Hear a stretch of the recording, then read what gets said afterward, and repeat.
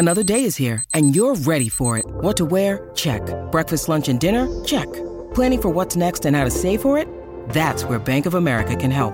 For your financial to-dos, Bank of America has experts ready to help get you closer to your goals. Get started at one of our local financial centers or 24/7 in our mobile banking app. Find a location near you at bankofamerica.com/talktous. What would you like the power to do? Mobile banking requires downloading the app and is only available for select devices. Message and data rates may apply. Bank of America N.A., member FDIC. When you need mealtime inspiration, it's worth shopping Kroger, where you'll find over 30,000 mouth-watering choices that excite your inner foodie. And no matter what tasty choice you make, you'll enjoy our everyday low prices, plus extra ways to save, like digital coupons worth over $600 each week. You can also save up to $1 off per gallon at the pump with fuel points. More savings and more inspiring flavors make shopping Kroger worth it every time. Kroger, fresh for everyone. Fuel restrictions apply.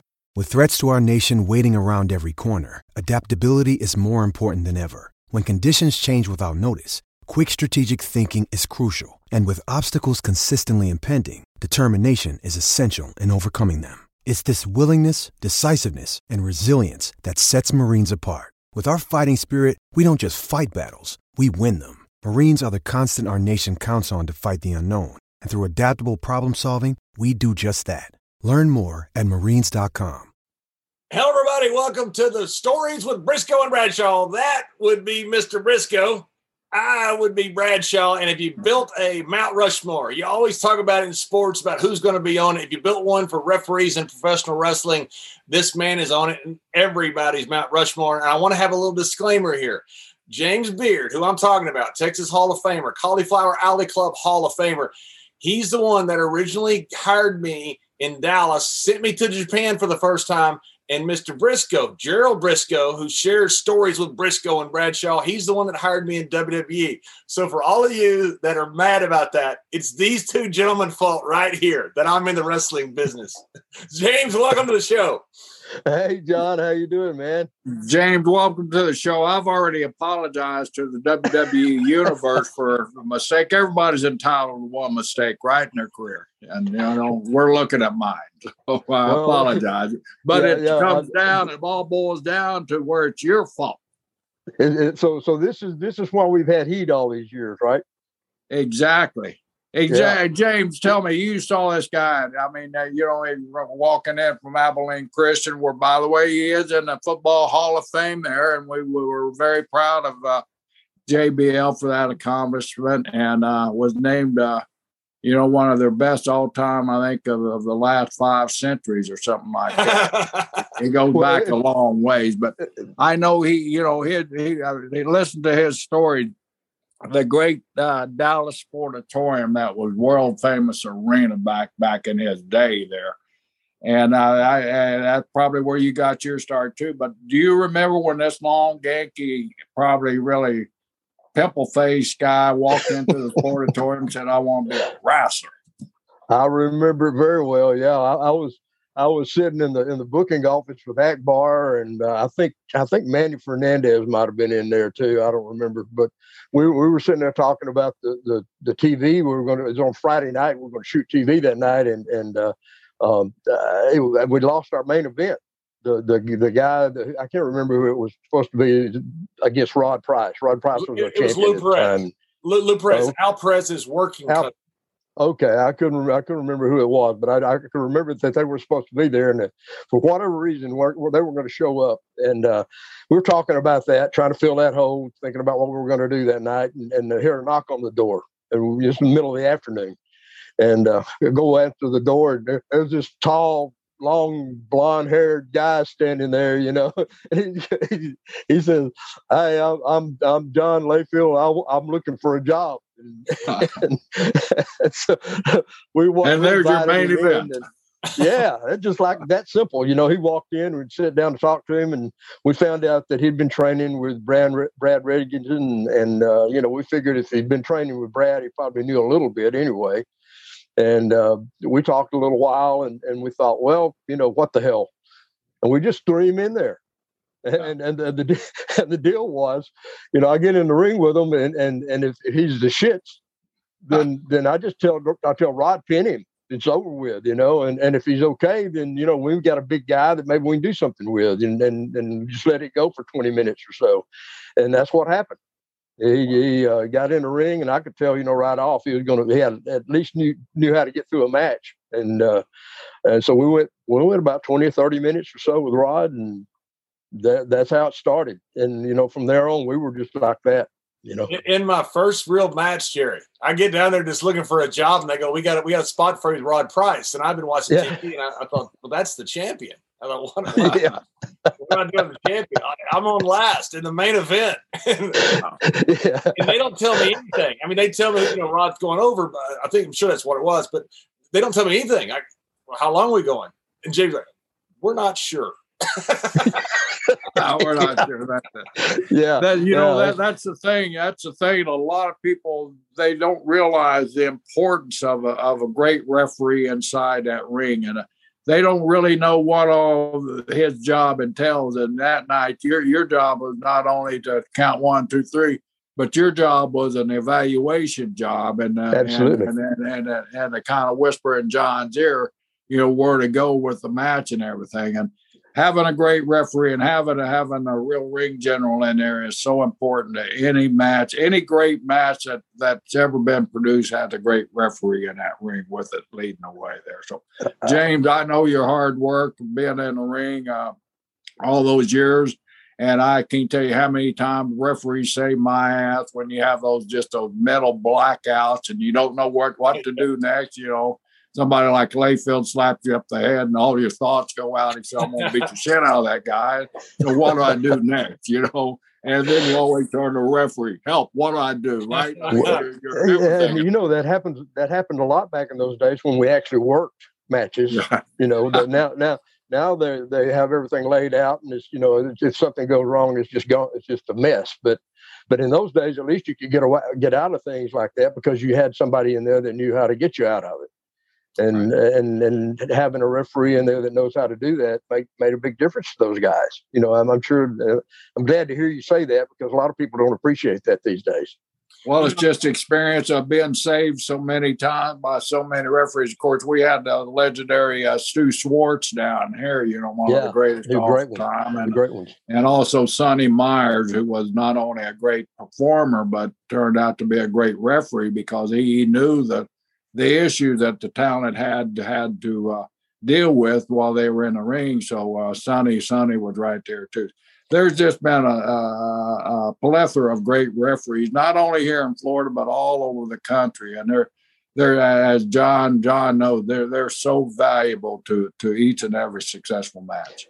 There's a real trust factor there too that a lot of people don't understand. That you have to develop with guys. I was very lucky being at the Sportatorium for so many years, and the guys knew me, and they knew that if I said something, that I was just trying to help them along. And that was my goal, to make the match better.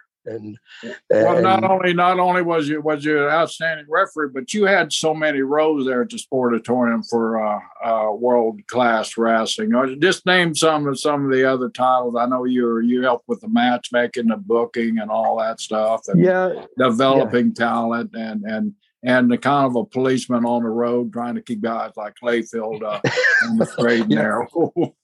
Well, that's actually true. That all of those things kind of came into play over the years. And when you first start out, you're just trying to get accepted, and once that happens, and you start beginning to get to a point where the guys trust you and understand that your job and you're going to do the job the way it's supposed to be done, and then everything changes. Then they start coming to you for things, and the office even comes to you for things. And for a lot of years, I was the guy that was kind of the go-between between the office and the talent, where the office says, okay, I want this finish and I want this to happen. And you go to the talent, you go like, I know he's not going to like this, and so you got to find a way to tell them, in a way that they can accept it or go back to the office to say, hey, he said how about doing it this way? And then you become kind of a negotiator in those situations sometimes. So it's a lot of things get involved in being a referee, more than just in the ring. And I was lucky enough to get to that point,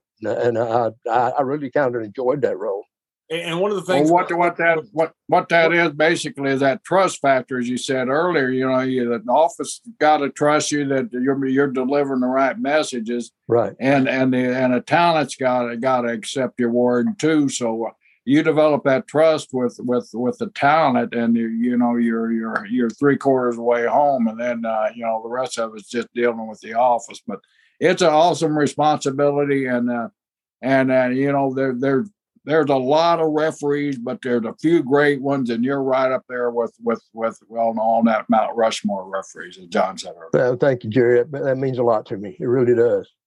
Jerry, one thing about trust was the office trusted James so much. I worked with some great referees. I've always said James is the best referee I've ever worked with. And I have a lot of love for the Hebners, for Kyoto Corderas. Nick Patrick, I think, could also call match, like James could do, but I never was in that role with Nick to do that. Mickey Henson was a great referee. But Skandar Akbar had such confidence in James. It was one of the few referees I've ever been able to do this. Now, like I say, Nick Patrick would probably do it too, but I never saw him in that role. Is Akbar would send out a really young guy with a veteran, and he could rely on James to help call the match for the young guy. So James would tell him not to jive. James would tell him what to do. James would be his instructor in the ring, and Akbar had so much trust in James that he had a lot more flexibility with his roster because of that. And that's something I always thought James was just an amazing thing. I've never seen anybody else be able to do it, to call a match as the referee. Well, and even with experienced guys, sometimes if you feel something and you think maybe this will work, then I would try to suggest things. I never felt like I was trying to actually call their match for them, but I always wanted to try to insert things if I felt like hey, maybe this will work. I can say this, try this. But at the same time, I kind of learned a lesson one time over in Japan about another part of that you have to think about, and that's making sure that the talent you're working with understands that that's what you're doing. I was in the ring one time with Rick Martel, the first time I'd ever worked with him over there. Great wrestler, great guy. Worked with him many times after this, but we were in there, and I felt something, and I had been used to doing that over there even, and I said, how about this? And Rick looked at me kind of like with daggers, like you're the referee, you don't call the match, and I'm like, so I just shut up, and we got through the match, and after it was all over with, we're back in the dressing room, and Rick walked up to me and he says, he said, I'm sorry I snapped at you. He said, after you said that, I thought, that's exactly what I should have done. and I said, well, I appreciate that, but I learned a lesson there that those guys have to trust you too, and know you well enough that you're just trying to help them along too. Even the guys that were as great as Rick was. Hey, James, you're seeing a totally different picture than what we as talent see. You're seeing the big picture where we're just seeing that little tussle there we're going through at the time, but you're able to see that big picture there, and it takes a hell of a man, and I've seen guys exactly like Martel, only kind of referee comes in, why the hell you telling me what to do in my match? Well, I'm sitting over there thinking, man, because he knows more than you. Yeah. Well, to Rick's credit, he admitted after, he said, that's exactly what I should have done. It just took me by surprise when you said that. I wasn't used to it. And I said, well, if you don't want me to say anything, I won't say anything. He said, no, that's okay. I know now, Hey, James, you were singing music, playing music all over Dallas. You have great musical talent. Yeah. For anybody that knows, thank you. That. And then you got into refereeing by your contacts you made through the music industry, guys coming in to listen to you sing, things like that. So you're like Jerry Brisco and I. You've never had a real job, right? Pretty much, yeah. Yeah, you can put it that way, yeah. So which was wilder? Back in the 80s, people don't know about the 80s that didn't live the 80s. Michael Hayes says he can't remember the 80s, which probably is true. I love Michael. But did Michael remember them? The 80s was so crazy. He has a slight memory loss. It's the decade of the 80s. Yeah, I could remind him of a few things. I bet you can. Let's hear some of them. Which was wilder, the music or the wrestling? Which was what? Wilder. Which was wilder? Oh, wow. Honestly, in my case, definitely the wrestling. Definitely the wrestling. The music was it was fun. I enjoyed it. It was kind of my first love, and I still do some of that. But yeah, as far as being wild and crazy, no question about that. The wrestling is the craziest. You started the Sportatorium in '85, I believe it was. Right at the kind of the peak toward the end of the the initial really hot period of the Von Erich. Yeah, I missed the goody part first. Yeah. Who was Booker then? Gary. Gary Hart? Yeah. What was the heat with Gary and Fritz? I mean, Gary had worked with Fritz since the 60s. I mean, this was a long-running feud on television, but it was a feud behind scenes, too. That they really didn't like each other, right? Well, it was kind of a love-hate relationship. Gary... Fritz liked to blame Gary for a lot of things that the boys did. Funny you do that. You blame the Booker. Yeah, of course. Yeah, and the truth is that Gary was kind of like an uncle to him. He kind of treated him that way, and I don't think Gary really adversely influenced those guys in any way.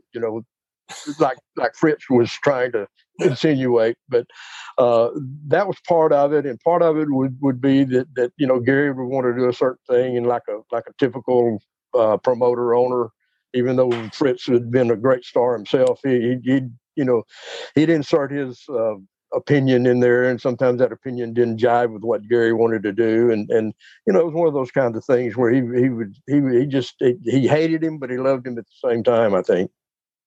Gary was a very unique cat back in his days. He was legit tough guy too. A lot of people look at Gary. I mean, Gary come from the streets of Chicago, and he grew up. He even got into business a little rough way. With some shady type people, and he had to leave Chicago, and I think he went to Texas, just to get away from that element down there. So Gary was a guy that was very strong in his opinion. I was so fortunate when I was very beginning, when I was in a loop with Gary from Australia to Carolina to Florida to Georgia, and then but just sitting under that learning tree, and I become great friends with him and his wife Twinkle, and I'd go to dinner with him all the time, but. What a wonderful person. But man, Gary was he had his opinions, and he was going to express them, whether, Vern or Fritz or Eddie or Crockett or whoever, Gary Hart was going to express his opinions. And that's where the problem would start a lot of times, because Fritz was a very stubborn, hard-headed guy himself, and they would butt heads over certain things, and they had that love-hate relationship. And I considered Gary a mentor myself. He was a guy I learned a ton from. I mean, a lot from. And we were good buddies and friends up until the day he died. And I loved being around him. He was so smart, and just always knew what to do in the right situations. I guess when I get involved in the creative side of things, a lot of what I do comes from the things I learned from Gary Hart. And you had quite a few guys there, James, that were really wrestling brainiacs. I mean, you had Michael Hayes, who's just coming in, who to me is just that guy's a genius, man. He can put together a 6-month scenario in his head on the spot. You had Fritz, who was also very good.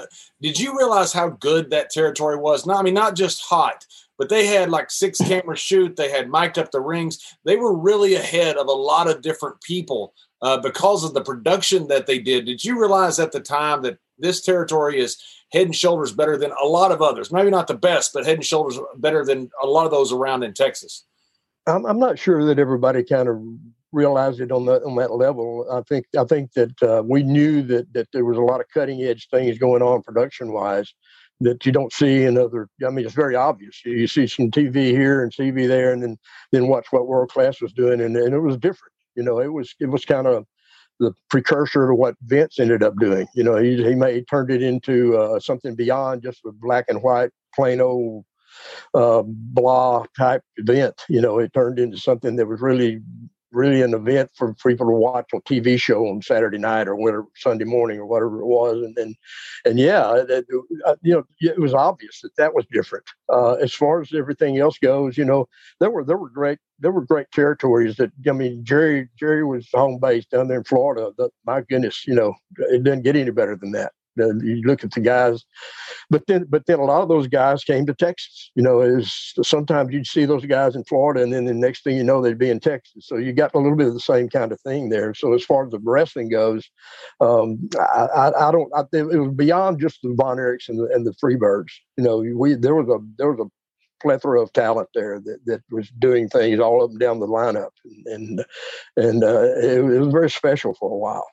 Yeah, one of the guys that we left out of this conversation is the great Skandor Akbar. When my brother Jack first broke into business around 1965, late 65, Skandor was a rookie too. And of course, they traveled together. And during spring breaks and during holidays and everything, I'd go over to my brother's house. I'd jump in the back seat of that car. And these two rookies, I'd listen to their philosophy on what was going on. And granted, they were both rookies at the time, but both of those guys had really, really sharp business minds and was said, what we need to do, this is the mid-'60s, what the business needs to do to elevate to the next level. Skandor was always full of ideals, and I'd sit there with my mouth open, just listen to every word he had to say. So, I wasn't around him after he developed that skill. I moved on, and he moved on to Texas. I moved on to Florida and other places. But I was always just really thrilled when I'd see Skandor or Akbar on the top of a card or hear him, because I was there when he was first starting out. But he had that business mind from the very beginning, and he helped influence me and my brother Jack so much during our rookie learning years. I think it helped Jack to go on and become a world champion. I learned so much. I can't even tell you how much I learned just riding in the car with Skandor Akbar. And I rode thousands and thousands of miles with him, and I learned so much just listening to him and just talking with him and picking up. I tell guys all the time when I do clinics and things that I probably learned more listening than I ever learned in the ring. And a lot of guys can't understand that, but I really believe that's true. I think I learned more about my job and how to do my job by listening than I did just actually working in the ring. And guys like Skandor was a huge part of that.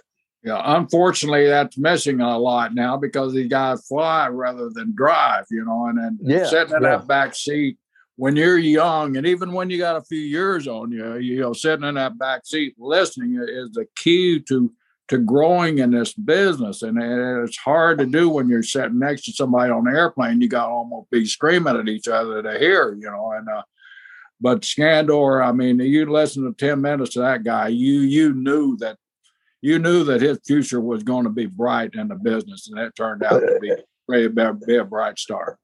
And I can tell you a little story about that too. I had the first time I went to a Cauliflower Alley was in New Jersey, and that was back in 95 or 96. I can't remember now exactly what year it was, but Red Bastien was a very good friend of mine, and another guy I considered a mentor, and a guy I learned an awful lot from. So he got me to go to this thing, and the next morning I got there one day. The next morning I got up and went to breakfast with Red, and I'm sitting there with Red Bastien, Gorilla Monsoon, and Lou Thesz at the breakfast table. Wow! And so pretty heavy company. People pay a fortune to do that, James. For good reason. And so somewhere in the conversation, Akbar's name came up, and excuse me, that's Wild Bill Irwin trying to call me. I'll have to call him back. Big money. Put him on, man. Put him on. Tell him hello. Bill Irwin was somebody. James, I don't mean to cut you off, but Wild Bill Irwin is probably calling you to tell you about his bad payoff he got. I love Bill. You know how much I love Bill. Bill, we can have a sold out house. He goes, we're probably going to get stuck on the payoff. There was always something there. Never happy about Bill. Anything. Yeah. Anyway, get back to the story. Sorry, Bill. Get back to the story. I'm sitting there with these three legends, right? And Ax's name came up, and and Lou started talking about Ack, and I didn't realize at the time, but Lou had a lot of influence on Ack getting started in the business and training him and all that. And he just went on and on and on about Akbar wrestling, not the manager part, the wrestling. And I came away from that with a completely different appreciation for Ack's skills, and his status, because there's Lou Thez, one of the greatest of all time, talking just on and on and on about Skandar Akbar. And that really made an impression on me, and that meant a lot to me too, And I told Ack about it when we went back home, and he, that big smile would come on his face. James, Ack was one of the first guys to bench press 500 pounds. Yeah, 50. Yeah. I mean, he was legit, man. We had so much fun because when I broke in, I rode with you because we were in close proximity to each other here in Texas, and we'd go by and pick up Ack, and it was Stone Cold Steve Austin talks about riding with Ack, about how it's like a Harvard class. So many guys do wrestling, and I rode with you guys for a couple of years, just like I say, thousands, not near as many as you did, but what a wonderful experience. Tell a story about Ack in Wilbarger County growing up, Wichita Falls, and the guy he got in a fight with and why he had to join the military, if you remember the story. I don't remember that story vaguely, but maybe you can. So here's what happened, Jerry, was that Ack, I found out from Dick Murdoch, Ack was getting picked on because he's Lebanese. And they're picking on him. He was born in Wichita, grew up in Vernon, or vice versa. Vernon, Texas. Vernon, Texas. Right up 287. And so the Ack invites the guy out to fight. So they drive out together in the country. Ack breaks both of his legs. He showed me, he put it in figure four. I remember that vaguely now, yeah. And Ack drove the guy to the hospital and put him off. So the sheriff comes to Ack, and he's like, dude, they want to almost hang you. They're so mad at you. And he said, I understand it was a fair fight. He goes, the one thing I can offer you, if you'll join the military, I don't have to press charges. And so that's how Ack ended up serving the country, ended up in Germany in the military, and then came back and got into professional wrestling. I've never heard that story before, and I know a lot about Akbar. The worst thing I know about Akbar is he was a OU football historian.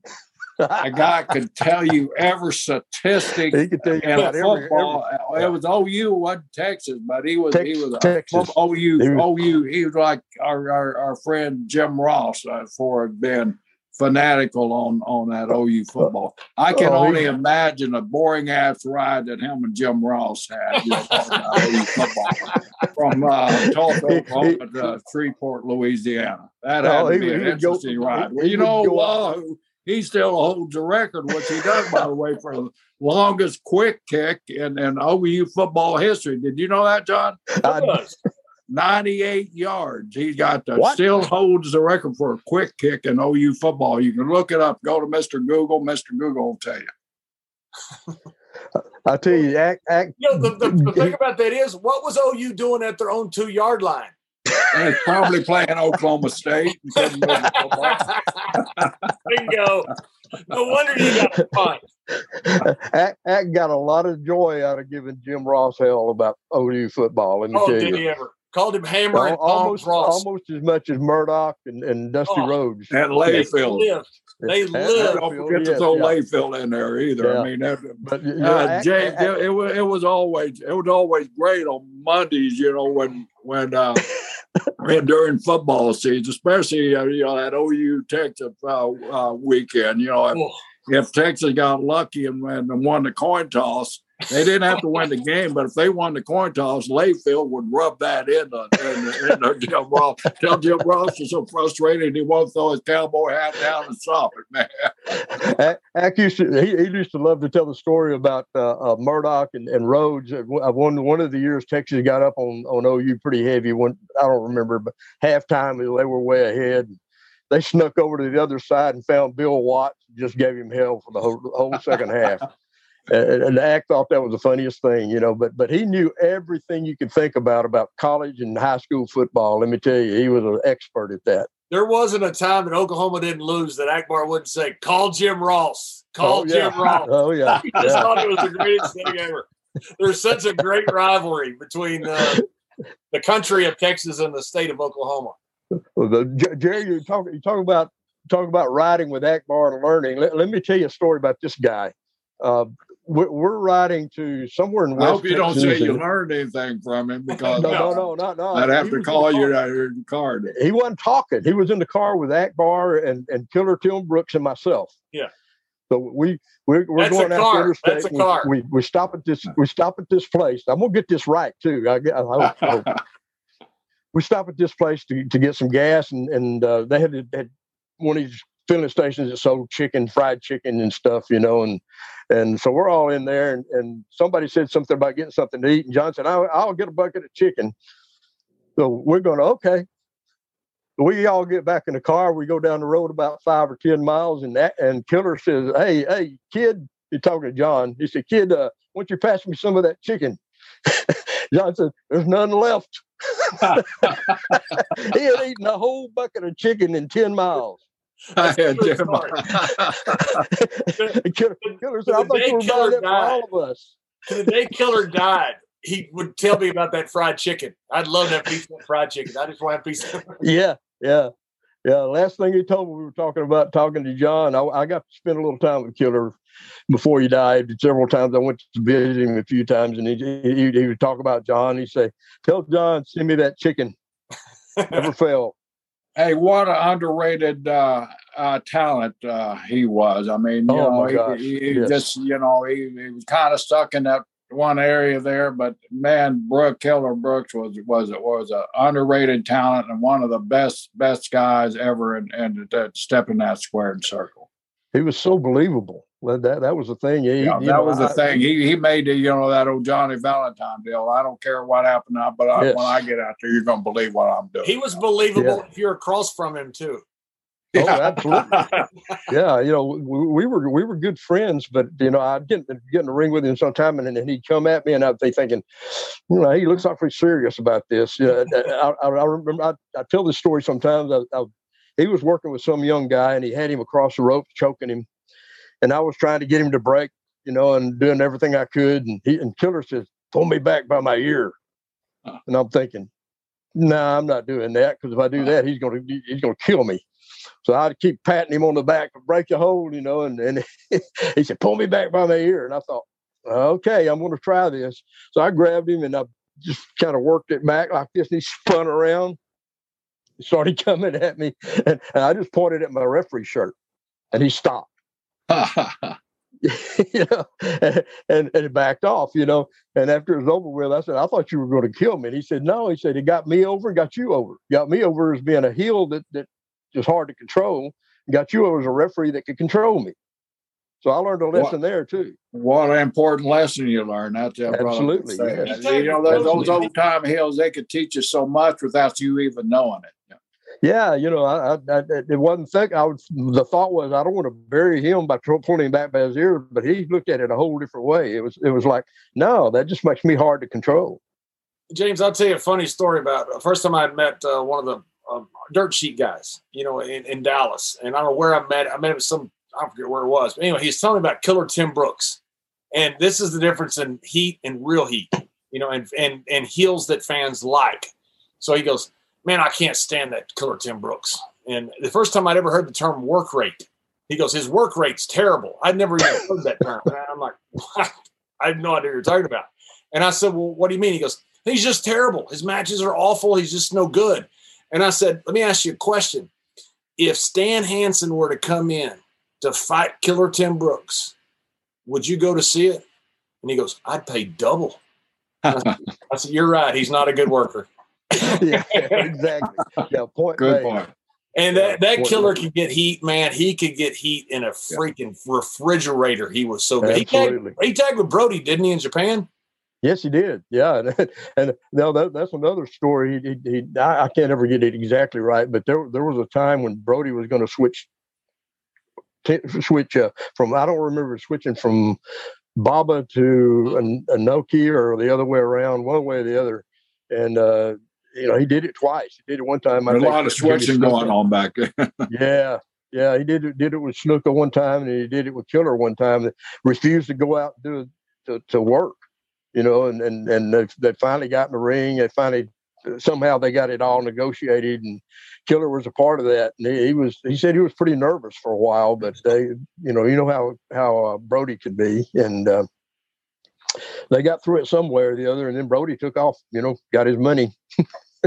James, you're talking about unpredictability. Did you ever have a match that just got totally out of line where you just had no control? I mean, not a working match, but, just two guys going at it like over in Japan or even some little damn wild-ass Texas towns. I've seen a few of them, but tell us about the one. Well, it was always that way when you got into you start working with guys. You're talking about Brody and Abby. My first night in the business, Brody had a lot to do with me getting in the business. And basically he said, just follow us around. And that's what I tried to do, and that's how I broke in, and that was totally, I felt totally out of control, with those two guys. And we had some matches that were set up that were almost that way. Like I remember a match with John and Black Bart in the Sportatorium. We had a Falls Count Anywhere with the Romero brothers, Mark and Chris. And then I chased them all over the place. I mean, they went all over the building, everywhere you could go. And I was like running over here, trying to make a count, and running over there, trying to make a count. And they had a little tower by the ring at Sportatorium where they'd have a hard camera sometimes, or our cameraman would go up there sometimes in handheld. And Bart ended up going up there with Chris. They were on his, and it was shaking and doing this kind of thing, and going back and forth. And Bart said, "Ain't you gonna come up here and count?" I said, "You get your fat ass down from there, I'll count, but I'm not coming up there." Bart got up there and couldn't figure out how to get down. Yeah, it was great. That's exactly what happened. Yeah, it was great. Yeah. I thought we were going to send a pillow up there and breakfast.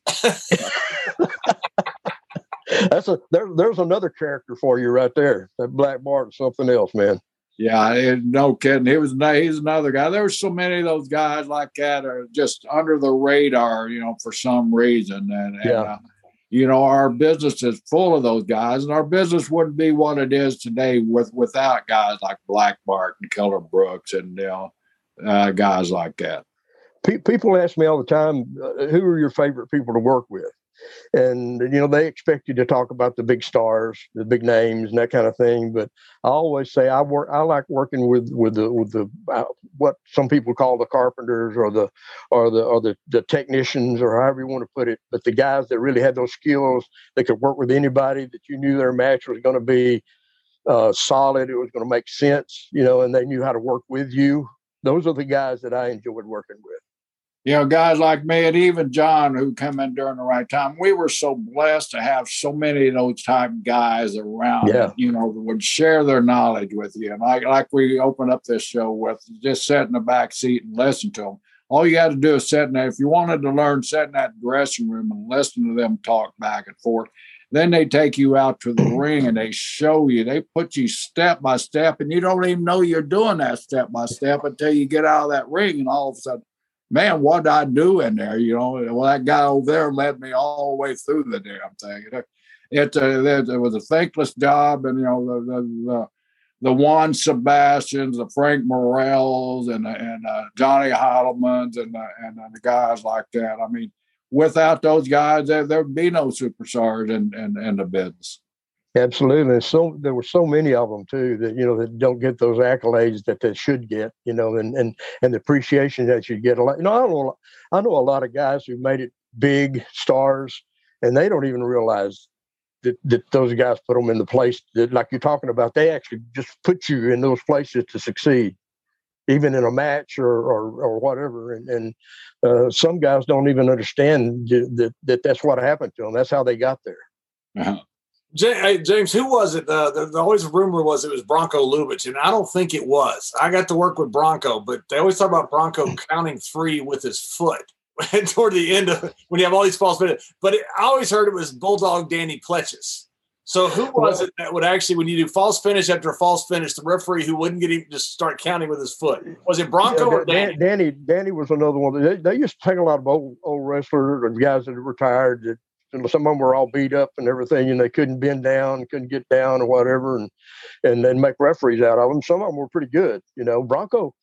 Bronco technically wasn't a great referee, but he had so much respect that he was effective. But he was broken up too. He would get down on one knee and hold on to the rope and count. That's right. I never actually. The rumors are around that he'd count with his feet. I don't know that I ever remember him actually doing that. But he. My brother told me one time it was Danny Plessis actually did it. One of my brother's matches when he first started in the business, he was in some little spot show there, and Jack had just left Oklahoma and think he was going to big time wrestling down in Texas, and it was big time for down there. And so they were in one of those little towns, and Jack said he had somebody covered, and the referee, Danny, just counted 1, 2, 3. Get up, kid, you win. So get up so I can raise your hand. Yeah, that sounds he said I just counted. Yeah. But I saw Sonny Myers do that several times down here in Florida. Like you said, a lot of the promoters felt loyal to some of the old timers that made them money. So that was their way of taking care of the talent that took care of them, when they were able to do it in the ring, was by making them a referee. And some of them couldn't get up and down. Some of them couldn't lace their damn boots. You had to tie their shoestrings for them because they were so beat up. And those old rings, I'd like to tell people, when did you start? Well, I started in the mid-'60s. The rings were those old, as you guys know, they were all at a sportatorium probably had. It was those old boxing, stiff-ass, solid iron metal rings that had no give in them. Nowhere in the ring could you find a soft spot to land. So those old timers, they took those bumps on those hard ass rings. There were no cushions on the outside. You got thrown over that rope. It was 15 foot to that concrete floor. It was a thud when you landed on it. Yeah, well, the ring at the Sportatorium was actually used as a stage for music, because on Saturday nights they had what they called the Big D Jamboree, which was a televised country music show, and they would take the ropes down. You can still see the ring posts on TV, but the ropes were down, and they used that as a stage for music. It was as hard as a brick bat. That thing was 22 feet. 22 feet crisscrossing on those. You did get a lot of crisscrossing back then. I remember the first time I worked in a 22-foot ring was in St. Louis. I'd take my step, you get that 3.5 man. Where's the damn ropes at? You still got 3 more to go. Yeah. That's what a lot of people get in there the first time at the Sportatorium, and then they go like, man, I can't run across these ropes, and it feels like I'm falling on a concrete floor, and that's the way it was there. But you're right, the old guys, Dick Raines was a referee in Dallas for a long time, and he was an old timer, and Danny Plessis, and of course Bronco later on, and those are some more guys that I learned from right there. That not just so much about refereeing, but just about wrestling. James, Akbar used to always talk about Harley Race, and he loved Harley Race. He really looked at him, but he said Harley Race was the only guy tough enough to bump in the keel in St. Louis. And I told Harley that one day, and he was on a cane. He goes, "That's why I'm on a cane now." And literally, just James, how many times did you have some fat person walk by you, and Skandar Akbar would call him Mr. or Mrs. Beard? Every fat person that walked by, he goes, every match. There's Mrs. Layfield. Hey, Mr. Layfield, can I? It's just like, God, he'd find the fattest, ugliest girl that he could find sitting on the front row, and that would be Mrs. Beard or like a Mrs. Layfield or whoever he was after at the time. Yeah, but that and that damn crop. I've got permanent injury on my ankle from that crop. James, I'll tell you a funny story about that, because I worked with Black Bart, and I love Bart. He meant so much to me, still does. But Bart is waffling me. Waffling me. That's pretty unusual for Bart. He was a really good worker. Finally, he goes, "That's a receipt, damn it." I don't know what a receipt is. So I roll out of the ring, and I asked Ak. I said, "Ak, it's the wrong guy to ask." And I said, "What's a receipt?" He goes, "That means that Bart loves it. He wants you to give him a receipt for that bag." I got it. So I go back in there, and Bart waffles me, and I go, "Okay, I got to hit it back." Wham! I goes, "It's the receipt, you idiot. Jerry, let me tell you, John had been there a little while, and Bobby Duncombe Jr. came in. And Bobby was like a wild bronc. I mean, he was chasing that quarterback even in the wrestling ring all the time. You know, so we tried to get him to settle down. It's just impossible to do. So we put these two guys together as a tag team. I even took them to Japan. I don't know how I got talked into that, but so we put these two guys together, and the first time Johnny Mantell and Bart were tagging together against these two guys, Johnny started the match and he tied up with Bobby and powdered. As soon as he tied up with Bobby, he just powdered. And he's sitting there with his head on the apron like this, and I said, "Get back in the ring." He said, "Nope, I'm not getting back in the ring." He tried to tag Bart from the outside, and I said, "I'm not going to let you do that. You got to get in the ring." Well, we argued for about 2 or 3 minutes there about that. We're going back and forth and stuff. Finally, he rolled in and tagged Bart and rolled right back out again. But that's the kind of guys these were when they first started out. It was like a couple of Broncos out there. I can only imagine. I never had the pleasure of meeting Bobby Jr. I would, travel up and down the road in several different territories with Senior, and what a great guy, and what a great loss, and even bigger loss at such an early age when Junior left us. But I always wanted to see him, just see him perform, because I had such great respect for his old man and how good he was and everything. But he was a great natural athlete, and he probably could have been a great wrestler, if it had all had gotten applied the way it needed to. But he just needed to settle down. When I took him to Japan, I think the first night we were over there in Carrican Hall. I don't even remember who Bobby was up against or whatever, but he did something to a guy that I've never seen it before, and I've never seen it since. I thought he was going to break his neck. And so Bobby comes out of the ring, and he called it the Duncombe Dog. He said he did it on purpose. So Bobby, can you show us how you did that? No, you can't show us a secret. but he was so wild. You know what happened with Bobby was Bobby went back and started playing arena football. We were tagging, and we were getting some interest in going some different places. And then Bobby decided to go back and play arena football. And after that, he had like 6 surgeries in the next year because he got hurt and blew out his shoulder playing football. And that really set him back. Bobby was a good hand and a wonderful person. Yes, he was. Yeah, great guy, super guy. And James, question for you on wrestling in about 86. Okay, now Michael Hayes. I talked to Michael Hayes, and he would not give me an answer. So I don't know if you know the truth or not. Gino Hernandez, was that a murder? What did you hear from the boys tonight? Because I asked Michael about it, and Michael said, "Well, I can tell you this: it wasn't an overdose." I said, "So it was a murder?" He goes, "I'm not saying that." I said, "Well, you're saying it wasn't an overdose." I said, "Did he kill himself?" He said, "No." I said, "The only other option is murder." So, do you think somebody knocked off Gino Hernandez? Well, obviously I don't know, but there's so many things about that whole situation that were really fishy. Gino was he lived the life. He what you saw in the ring, that was Gino. He was a little out of hand when it came to that. But what a lot of people don't know about Gino is that even though he did things and partied and had a good time, you hardly ever saw him unimpaired. I mean, he was generally had his senses about him. So the fact that he would do that much of something is kind of odd. It's out of character. That's what Michael said.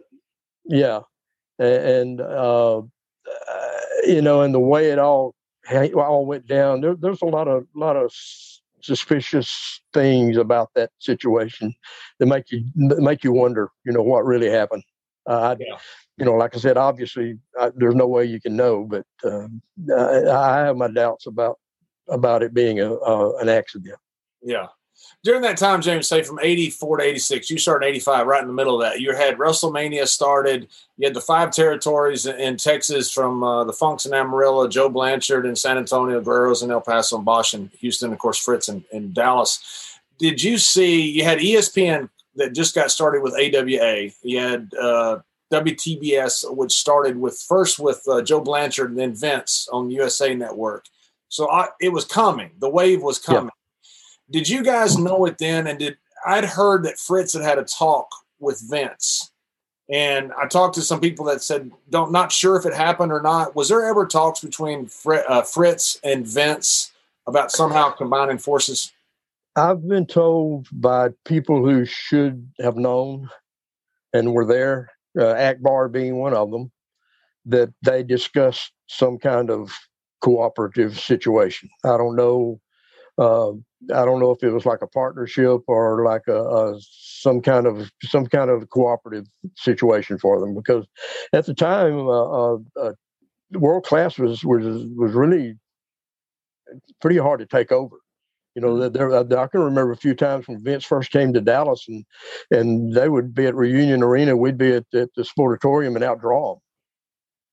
You know, right. and it really didn't break through in Texas until he got Kerry involved, and Fritz involved, you know, to some degree, or at least they had them on board with them in some way. But I don't know. I mean, who knows exactly what the talks were?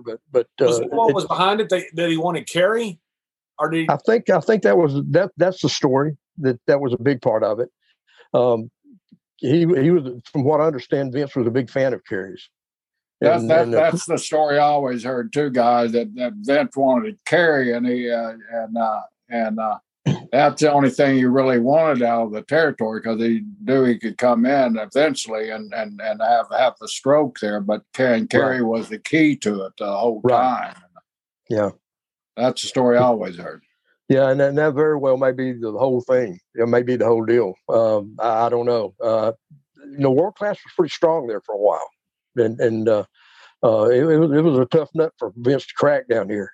And he finally broke through, of course, after he did get Kerry involved. But it was a struggle for him for a while. In '86, Fritz dropped out of the NWA to try to go global. And what I'd heard was that maybe that David and his boys had kind of pitched him to go global earlier, and he didn't want to do it.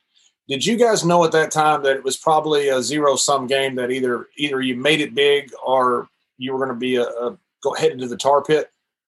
I don't think anybody really understood the whole,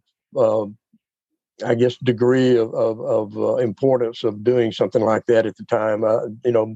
Fritz was just like all the other territory guys. They didn't want to step on anybody else's stuff and cause a ruckus and that kind of thing among all those guys. And I think that was his hesitation in doing something like that.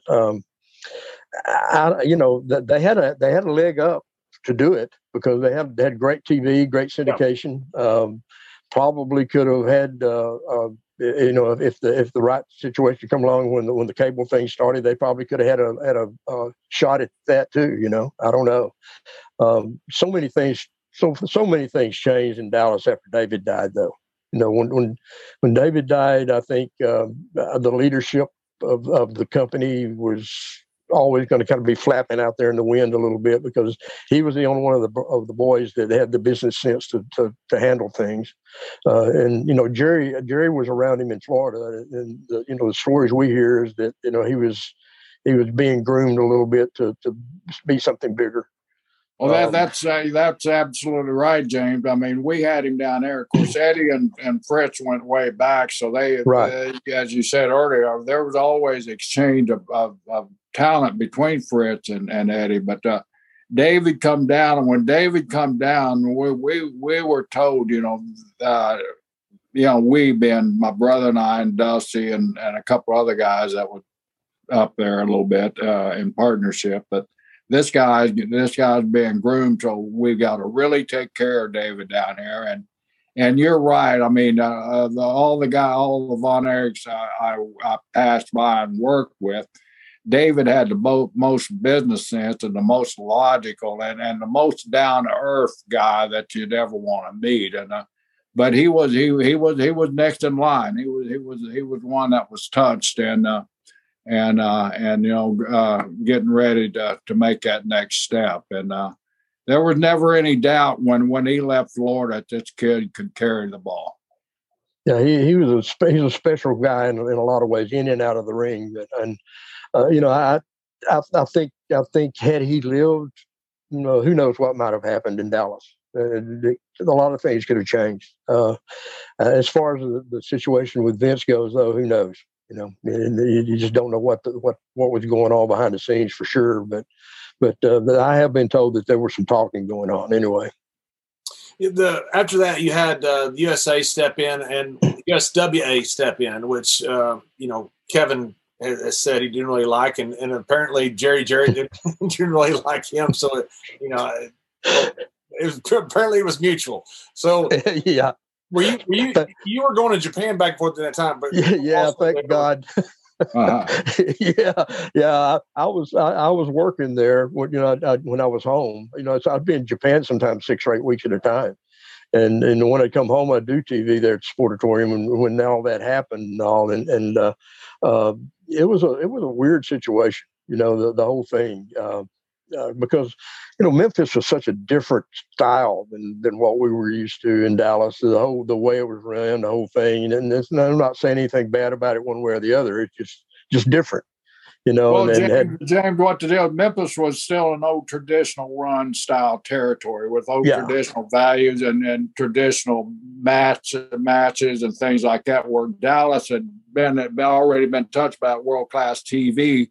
You guys were the progressive ones. You guys were the ones way out there that Memphis kind of looked at. What the hell are they doing there? We need to reel them back in. When in real life, Memphis needed to step up. Hey, James, people thought hardcore was invented in the mid-'90s with ECW. It wasn't. It was invented in several places before, but one place was that Sportatorium on Katie's and Industrial. The Texas Death Matches, those were the original hardcore matches. There were scares over the head. I mean, it was blood every night. It was a rough. It was crazy. Yeah, no question about that. Yeah, it was a different world. But yeah, the when USWA came in, it was an odd situation for us there. With some of the talent from world class were still around, and then they brought that influx of guys in, with Lawler and Jeff Jarrett and Dundee and Dutch and all those guys, and it's just different, And the fans had to take a dump on that style after seeing those young stallions that you guys had in there, the Freebirds, the Von Erich and Chris Adams and all those guys like that, the Genos, and then all of a sudden be hit with no knock on my brother Jerry the King and Dundee and those guys like that. But man, it was night and day. It was like a green light and a red light. And Memphis was at a red light, and Dallas was that green light where it pedaled to the metal, man. It was a hard sell for the fans there. It really was. And it was coming. But when I'd come back home from Japan, it was just like being in a foreign country almost at the Sportatorium. And everything was different. We didn't have anybody in world class like USWA had with Jerry, with Lawler. That having a talent being so influential in the whole thing too, that was part of it. And it was just odd situation for us. James, did I tried to look for it on YouTube, but I couldn't find it. You had a wrestling match with a mutual friend of me and Mr. Briscoe's, and that's Brother Love, Bruce Pritchard. I hope you never find it. I'd love to see that, John. I'll pay you to find it. Do you think that by any chance that's what killed USWA? Well, no, that actually Bruce Pritchard killed USWA. It had the possibility of killing any territory, but it actually happened. So we got you on record, James, to say Brother Love, Bruce Pritchard killed a territory. That's right. Yeah. Brother Love, Bruce Pritchard killed USWA. Well, it actually happened in Global. To be honest with you, this was after USWA had left. Kevin actually came back in and tried to run for a little while. TV was gone, and it just was impossible. And plus, Kevin's not the business guy, to run a company. And he killed Global and USWA. Yeah, both. Yeah. They killed two territories. They went back in time and killed USWA. But to be honest with you, that was Eddie Gilbert's fault because he came up with the idea. He came to me and he said, I want you to quit refereeing for a few weeks and have wrestling matches with Bruce. And I'm like, what? That was probably Bruce's ideal, though. Even though the other guy came to Bruce's ideal. Yeah, it could be. I can blame him. That'd be okay with me. But he invented the headlock. Bruce Pritchard invented the headlock. He even gave Ed Stringer Lewis that man. Oh, yeah. The way you get that thing over is walk around and squeeze that medic in there. Nobody else. Listen to his podcast. He's invented everything. Yeah. Let me tell you how this started. Bruce had been working for Vince, and whatever happened, and he left for a while. He's been fired a couple times. Yeah, well, he got fired. Anyway, so he starts working with us, and he was managing. Mike Davis, I think, and maybe a couple other guys. Dark Patriot, Doug Gilbert, and had a battle royal, and I was outside in the battle royal. And the gimmick is that he was going to jump up on the apron at some point, and I'm going to reach up and pull him down. But when I reached up and pulled him down, I pulled his pants down. Hey, you said Bruce jump up on something. Well, he climbed up on something. He crawled up on the apron.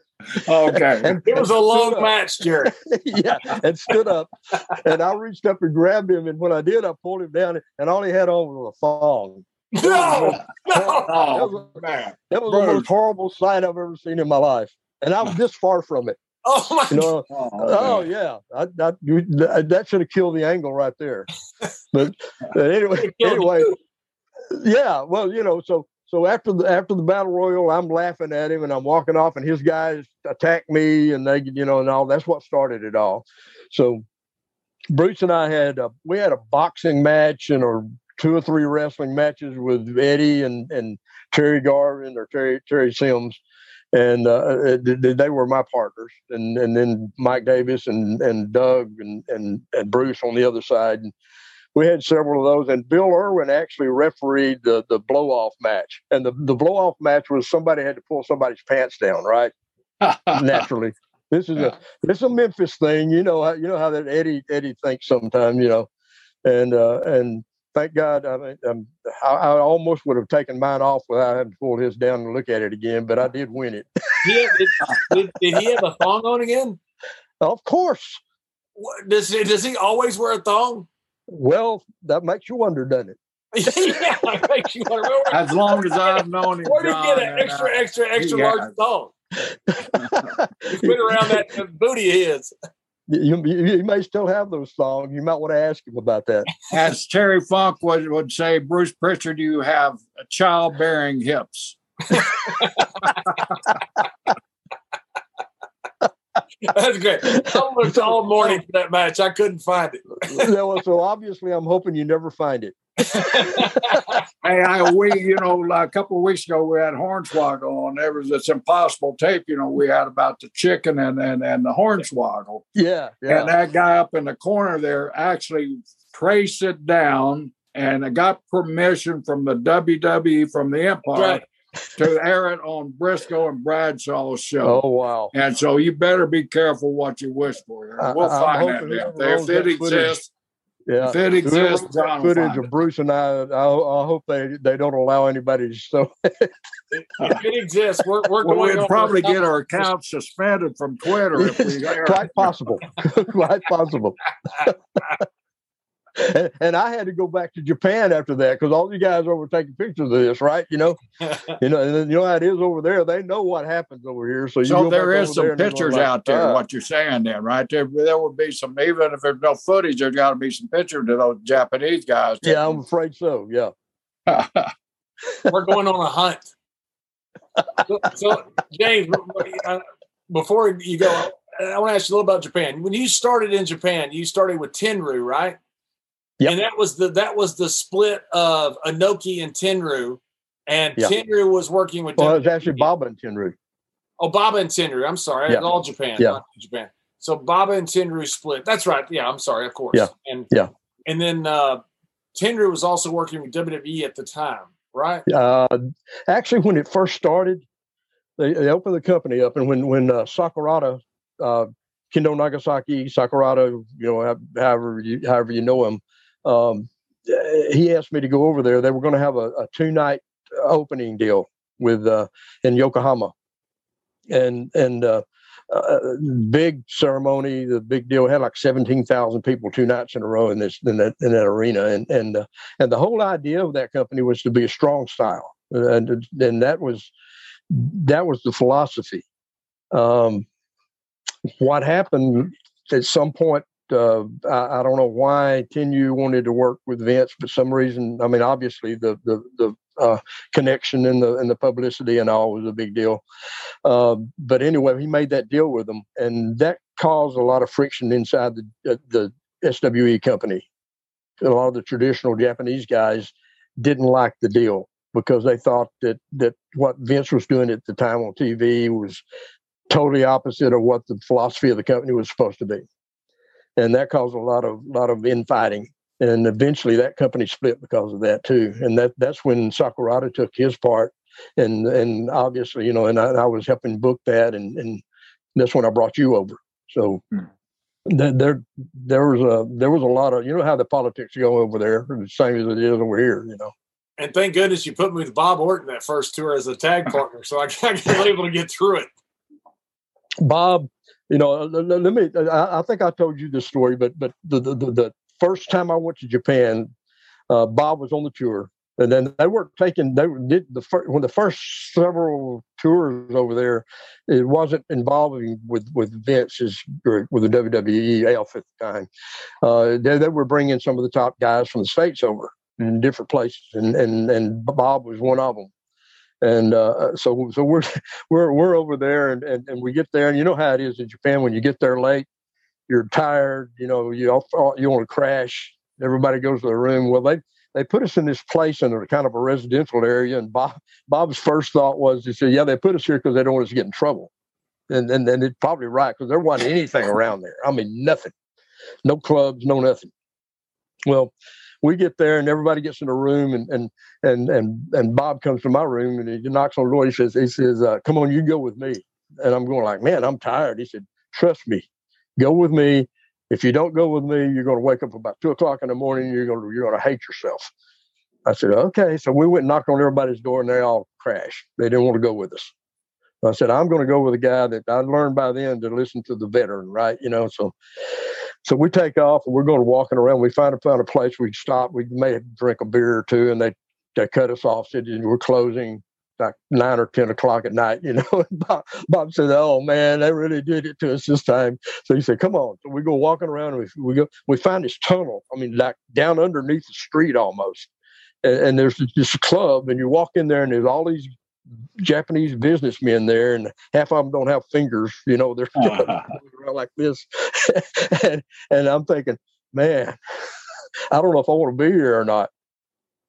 But we walk in, and this host comes up to us, and she says, "We want to help you." And Bob says, "Okay, yeah, we're going to spend 6,000 yen. That's it, 6,000.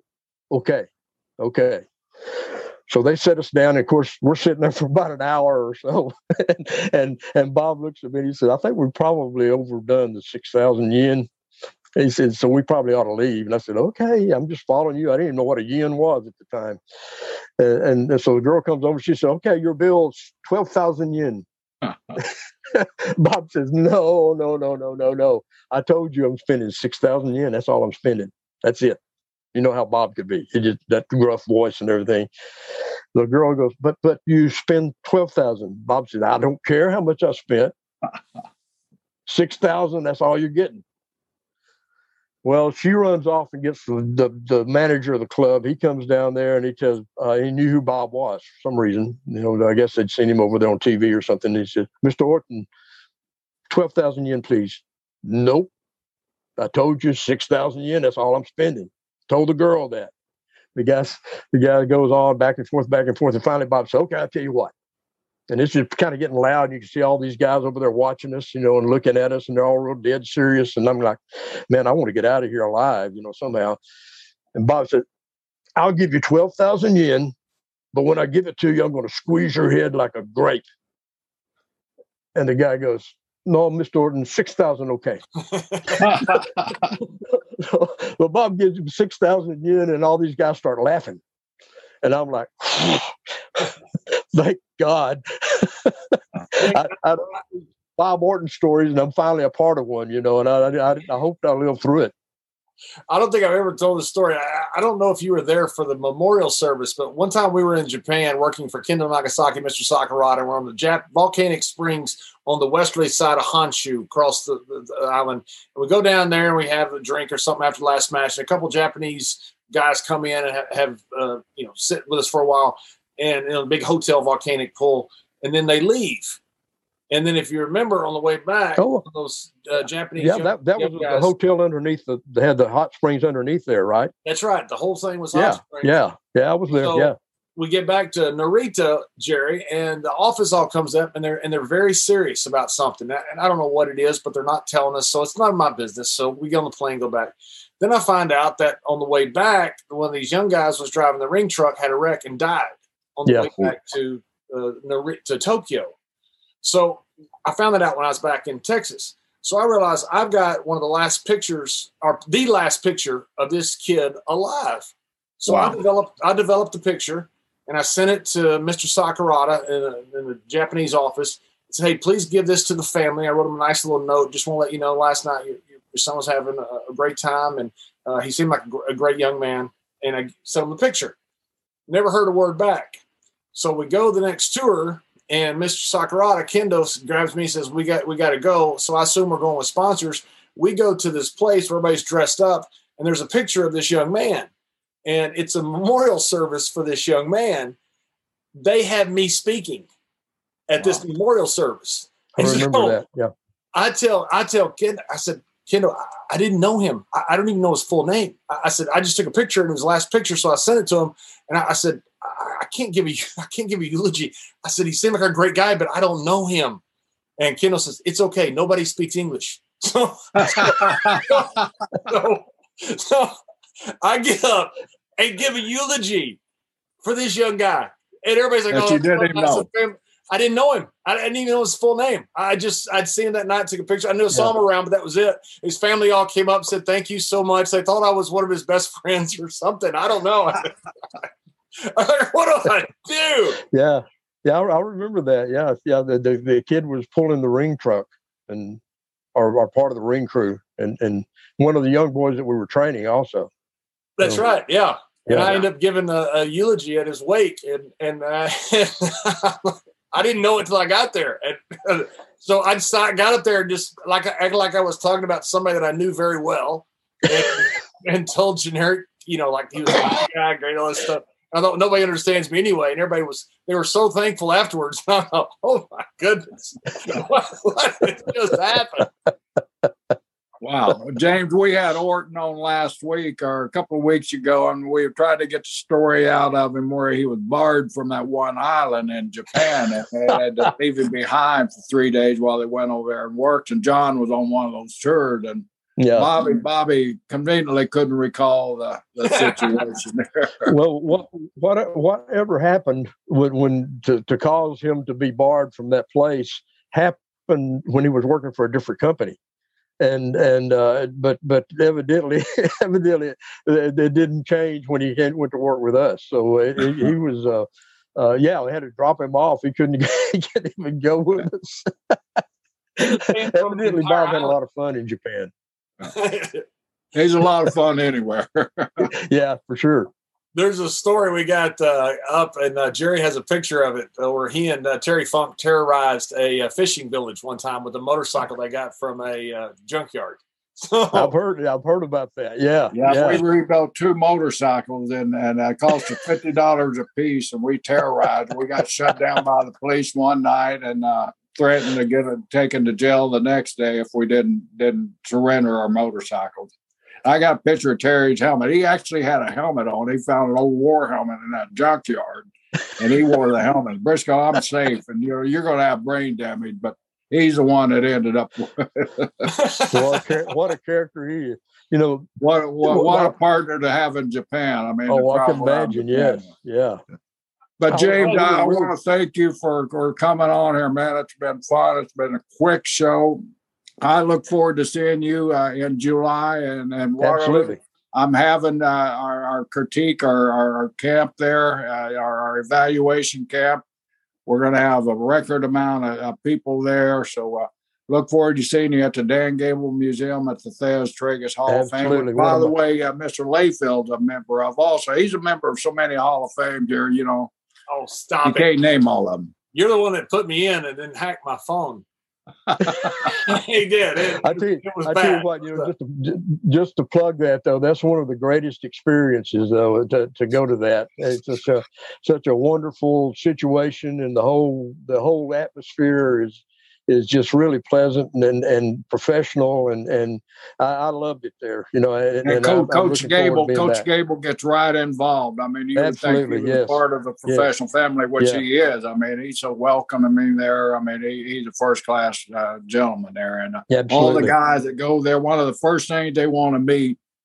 See and meet is Dan Gable. I mean, Dan's the same. If somebody comes in, you know, he has grandkids and kids. They all grew up watching professional wrestling, so he don't try to hide. I mean, he respects what we do, and you know, somebody there, he one of his grandkids, he's going to get an autograph for his grandkids. So it's cool. It's really cool how the two worlds blend and combine there. Yes. And like I said, John came up and made a couple of big announcements while he was there.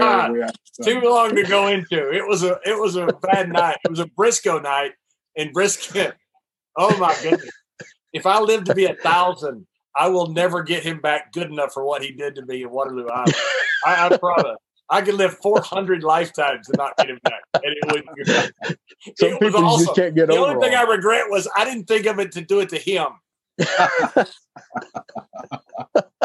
Hey James, it's about plugging stuff. Tell us about what you're doing now before you go, with SWE and what's going on, how you can watch, all that kind of stuff. Yeah, you know, we started SWE a couple of years ago now, and it's really grown in the last 2 years, and gotten to a point to where we're on I don't know how many streaming services, broadcast stations now, and we're drawing big crowds. We're trying to do things the way we used to do them. It's something I think that both of you guys would appreciate, and you know, it's still a growing process right now for us, but we're very passionate about doing it the way we're doing it, and we've got some good people working with us. You know, I do the TV to write the TV with Teddy Long, who's a good friend of yours, and yes. and Kevin Sullivan, and you know, we all kind of get our heads together and put it together, and it's been a real pleasure. And I did it by myself for the first year, you know, and been working with those guys since then, and really enjoying the experience. And we're making some strides right now. We're hoping that you know, after this COVID thing is kind of out of the way, that things will break loose for us. And so far so good. That's awesome, James. Good for you. Still in the business, still doing great things. No, trying. Yeah. Well, James, I love you. You've been a great friend ever since the first day I met you at the Sportatorium, and it's always great to see you. Thanks for coming on with me and Mr. Briscoe, my Okie friend. It's good to have two Texans against one Oklahomian.